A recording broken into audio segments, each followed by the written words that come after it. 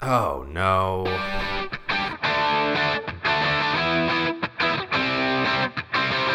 It's the American Soccer Show. I am your host, Emmett McConnell. It's time for some headlines. The Colorado Rapids' first game under Robin Fraser beats New York Red Bulls at Red Bull Arena 2-0. 2 goals from Jonathan Lewis, who's proving himself a worthy U.S. men's national team candidate. He definitely got that call up earlier. Not sure how deserving it was at the time, being a backup at New York City FC. And he proves his previous team, that he can still do it against a rival with the 2 goals against the fellow New York side, DC United. They go on the road to Montreal and win 3-0. Not sure things are completely turned around there, but who needs Wayne Rooney? Ola Kamara, who came in mid-season with a brace, and Paul Arriola, who steps up with no Lucho Acosta in the starting lineup. And they'll need players like that to step up if Wayne Rooney and Lucho Acosta won't be mainstays in this roster for much longer. Battle of the Midwest, Columbus draws Chicago 1-1. Yawn. But seriously, 2 teams, not too much going on for them. Pedro Santos continues to lead this team kicking and screaming away from the wooden spoon with his 10th goal of the year. Just 1 behind Giassi Zardes for team lead. And then Przemysław Frankowski stole a late draw with a goal in the 94th minute. Philadelphia Union, other side of the table, regained first place with a big 3-1 win over Atlanta United. Joseph Martinez scores just before halftime. Then Brendan Aronson, with his 2nd goal in as many games, ties it up against Atlanta, and Kasper Schmeichel with his 13th goal of the season and the winner in the 86th minute. Sergio Santos would go on to score 1 more. New England 1, Toronto FC 1. Nicolas Benazet scores his first and what should have been the winner, the winger on loan from Guingamp. And then Gustavo Bo who ends up tying it with his 6th goal in 8 games, though he'll have to thank a howler from Quentin Westberg for them to pull a point out of that one. FC Dallas 3-1 over FC Cincinnati. Not too impressive. Ryan Hollingshead opens the scoring. Michael Barrios gets the 2nd. And then Zdeněk Ondřesek, the Cobra, puts the game out of reach. Cincinnati does pull one back through Emmanuel Ledesma. And then Kekuta Mane goes ahead and gets himself a red card for a bad challenge in the 75th minute. And they're basically out of that one. Cincinnati also out of the playoff race. Sporting Kansas City 1, Houston 0. Not sure who's more woeful this year. Oh, wait, yeah, no, it's Houston. Definitely more woeful. They've tanked since a good start. Haven't won in 8. They are 2-2-12 since the end of May, conceding 36 in that time. To give you a little perspective, they were 7-2-2 before that. So they were like in 2nd place behind LAFC, doing real well, and then, things tanked. Things did not go well. Wilmer Cabrera sacked recently. They had 17 goals conceded in that first period, 36 in the second. That's 1.54 goals per game versus 2.25. A significant difference. The winner was Johnny Russell in the 12th minute, and let's be honest, Sporting Kansas City aren't much better after the CONCACAF Champions League decimated the roster. Vancouver 1 up in Canada. New York City 3. New York City have won 4 straight after losing to Atlanta, and Vancouver are also out of the playoffs. Fear my predictions. We're at the beginning. I went out and said Vancouver would be somewhere near Colorado at the bottom. Turns out that was correct. I am interested in the Vancouver project. I want to see what Marc Dos Santos can do, but a lot of people overhyped them before coming in, and it's certainly a weak team right now. So we'll have to see what they do in the offseason now that this season is essentially over. San Jose 3, Orlando 0. No Almeida, no problem. To Orlando, it's getting to crunch time, and they need results to stay in this playoff race. San Jose, after a period of absolute dominance, looking fantastic, they kind of went slow, kind of fell off, and this is a game to kind of prove they're back as one of the best teams in the West. Portland 1, RSL 0. An early Valeri goal pushes Portland ahead, and with almost only home games in this late stretch, somehow the Timbers still haven't figured it out. I really thought they would by now. Meanwhile, RSL under Freddy Juarez seems more stable than under Petke. But until we see some of that mad scientist magic, I'm not so sure that RSL can pull some of the, upsets like they did against LAFC last year in the opening round. Seattle 4 on to Sunday. LA Galaxy 3. What a game. Seattle, 2-0 lead, blows the lead. Comes back, blows it again. Comebacks again. Profit?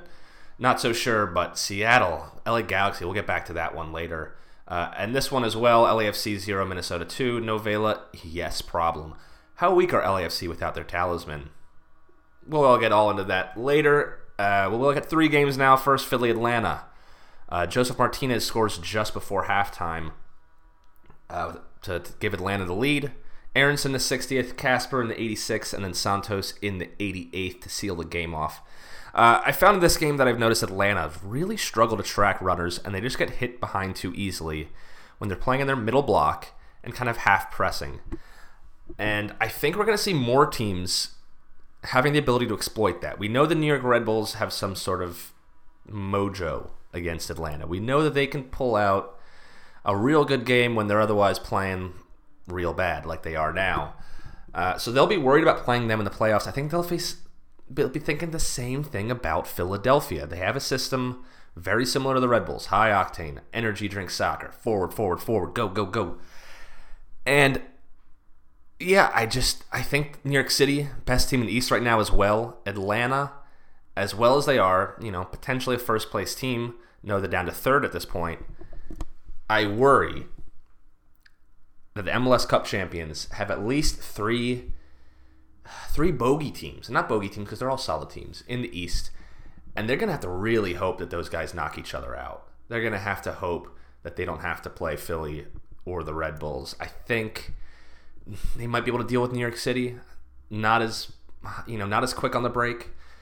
But there's a blueprint now. And you have to think even a team like Toronto, even a team, if they make it, even a team like New England should be able to figure out how to get these guys on the break and get behind. And I know we keep hearing that about Philadelphia. They're up in first.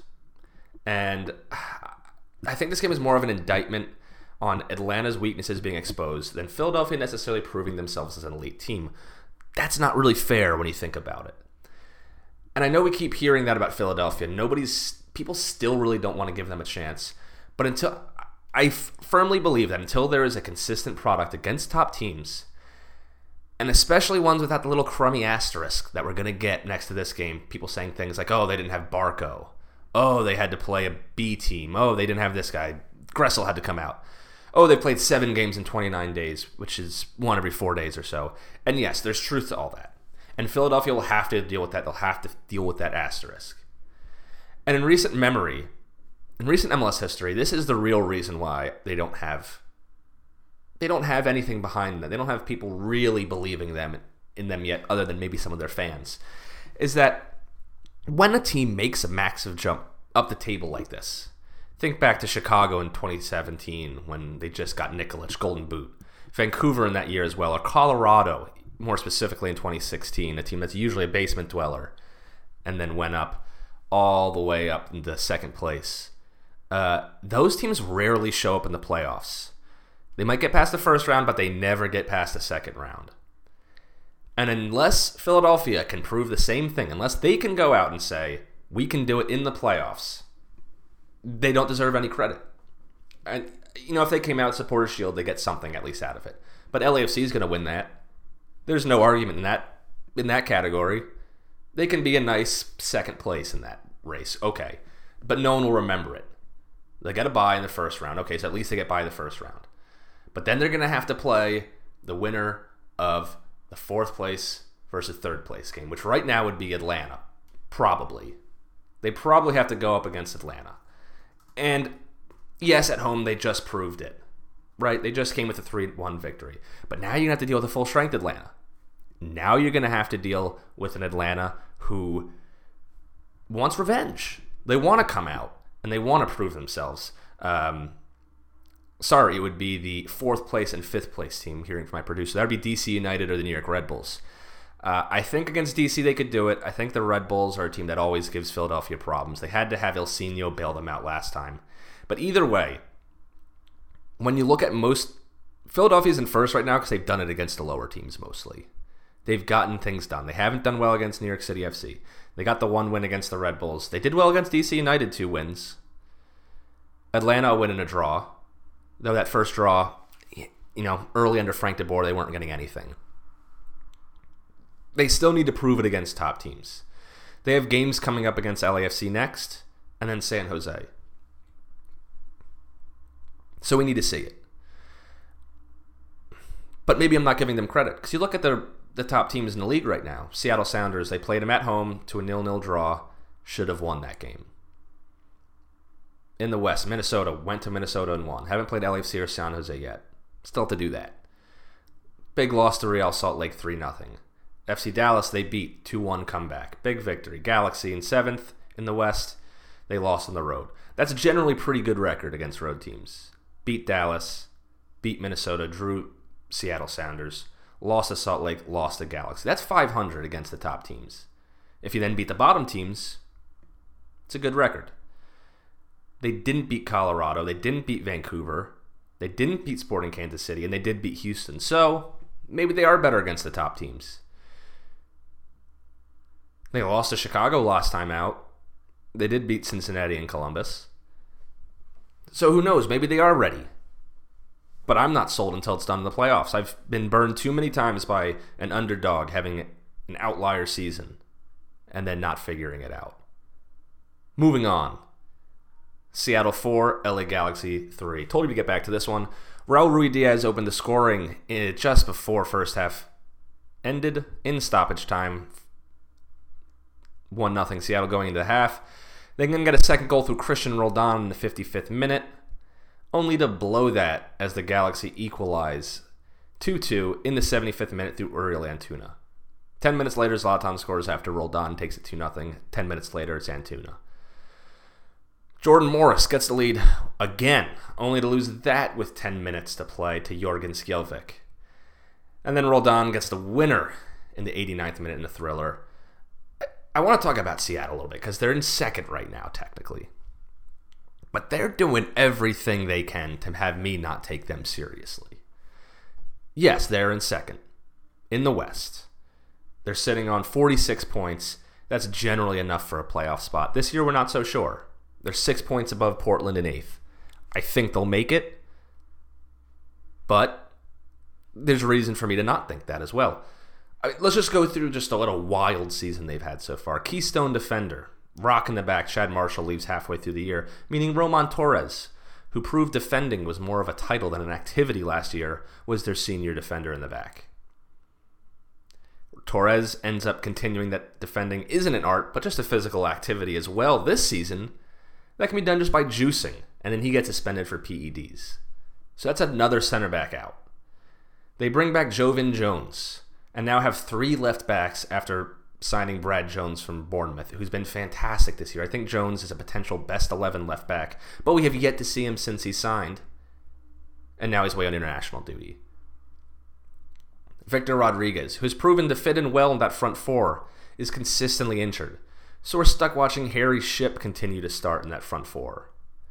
Meanwhile, backup striker Will Bruin is out for the season with an ACL injury. And Raul Ruidiaz and Jordan Morris, the kind of dynamic duo up top ahead of Nico Lodero, will be out at international duty. So ostensibly, Luis Diaz, who they got from Real Salt Lake this year, Nico Lodero and Harry Shipp are their only attackers this weekend against Colorado. That's right, let's go through it. No Christian Roldan with the U.S. men's national team. Morris, same thing, not there. No Ruidiaz with Peru. No Victor Rodriguez, injured. No Gustavo Svensson with the Swedish national team. No Brad Smith, Australian national team. No Roman Torres, PED suspension. No Javier Arriaga, the guy they brought in when Marshall went down. He's with the Ecuador national team. No Joevin Jones, who they signed. Trinidad and Tobago national team. No Jordi Delem, Martinique. Nuhu Tolo, other left back with Cameroon U23s. That is wild. They have like 12 people on their roster available. I'm watching this game just out of pure curiosity of what in the Rocky Mountains Brian Schmetzer will do in Colorado. So this is what they have right now. I went through the lineup. They'll have Lodero. That's a big get. Best player in their team, probably. They'll need him. Luis Silva had to start up top. Harry Shipp. There's your front three, basically. Because after that, they have Stefan Fry, Kim Ki-hee, Kelvin Leerdam, Saad Abdul Salam.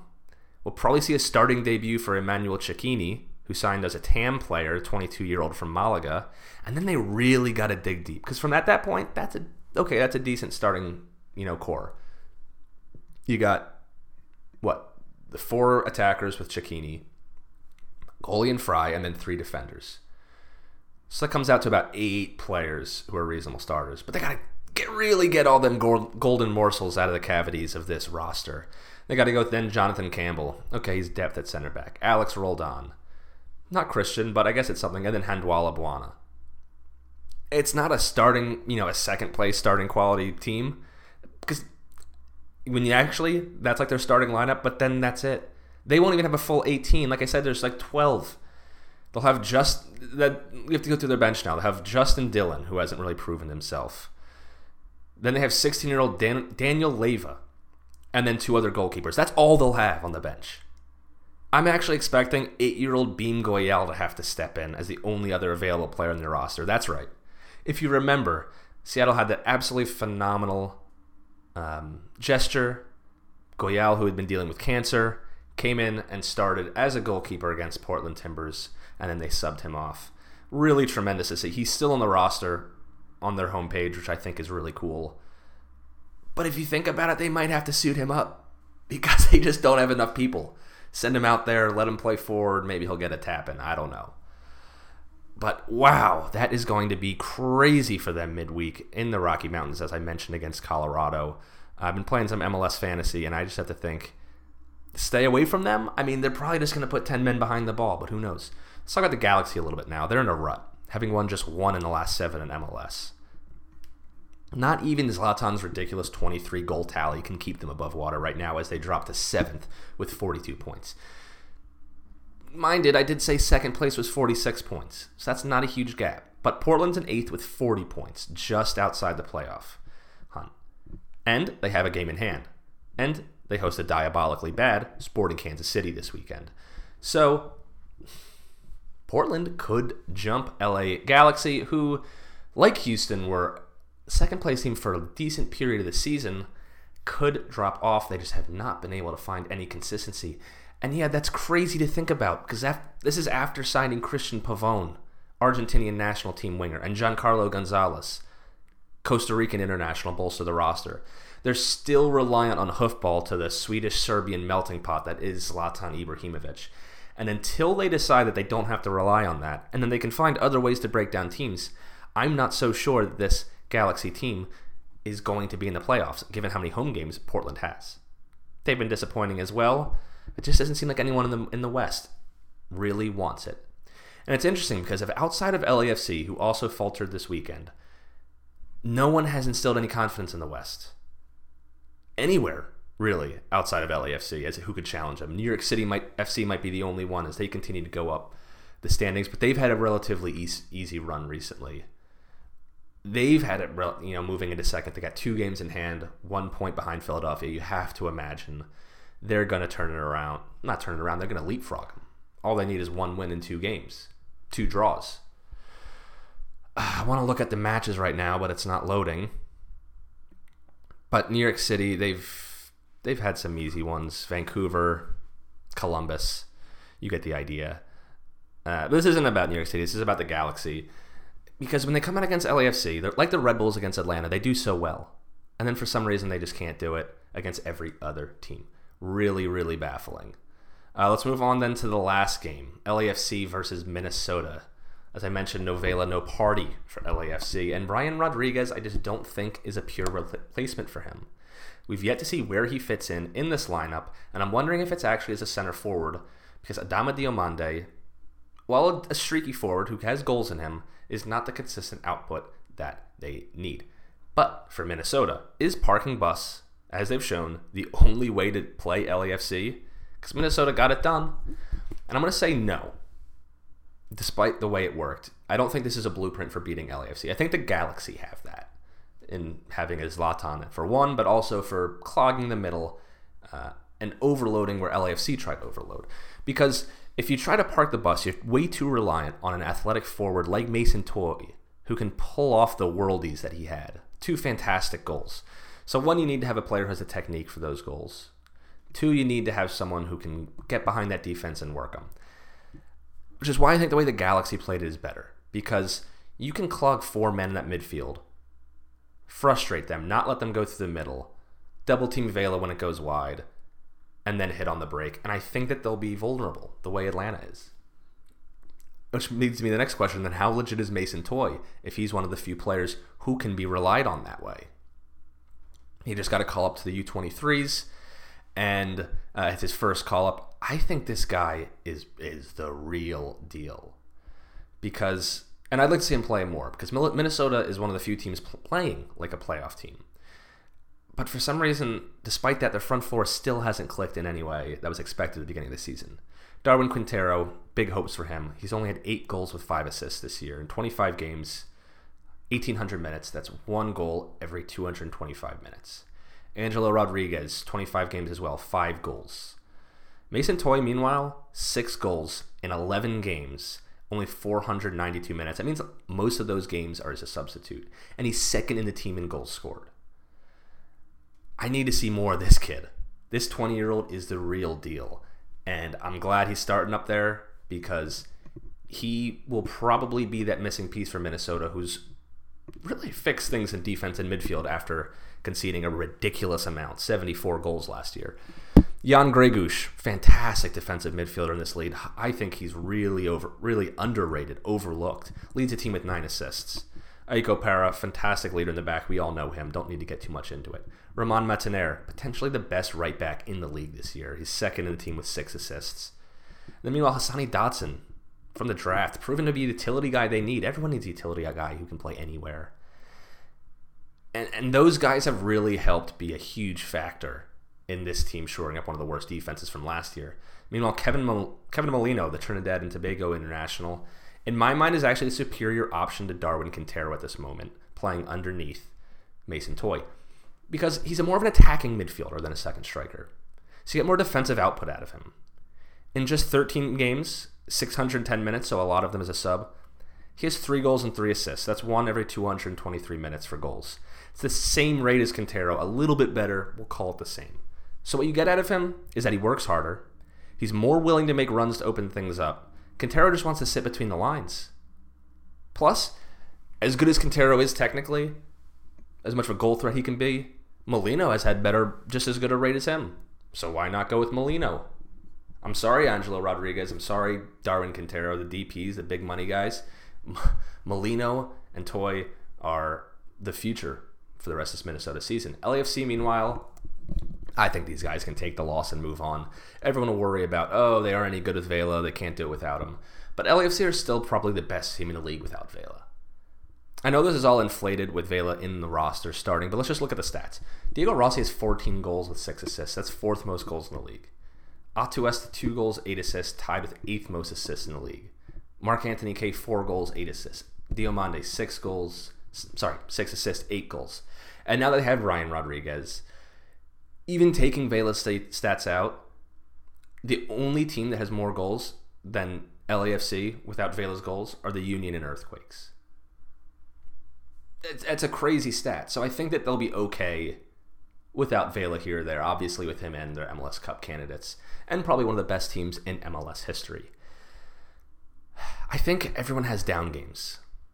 And it's okay to say, LAFC had a bad down game, even at home. And everyone has down games, and every other team has been proving that throughout the season. And there's been moments of the season where every team except for LAFC we've said, we don't deserve any credit.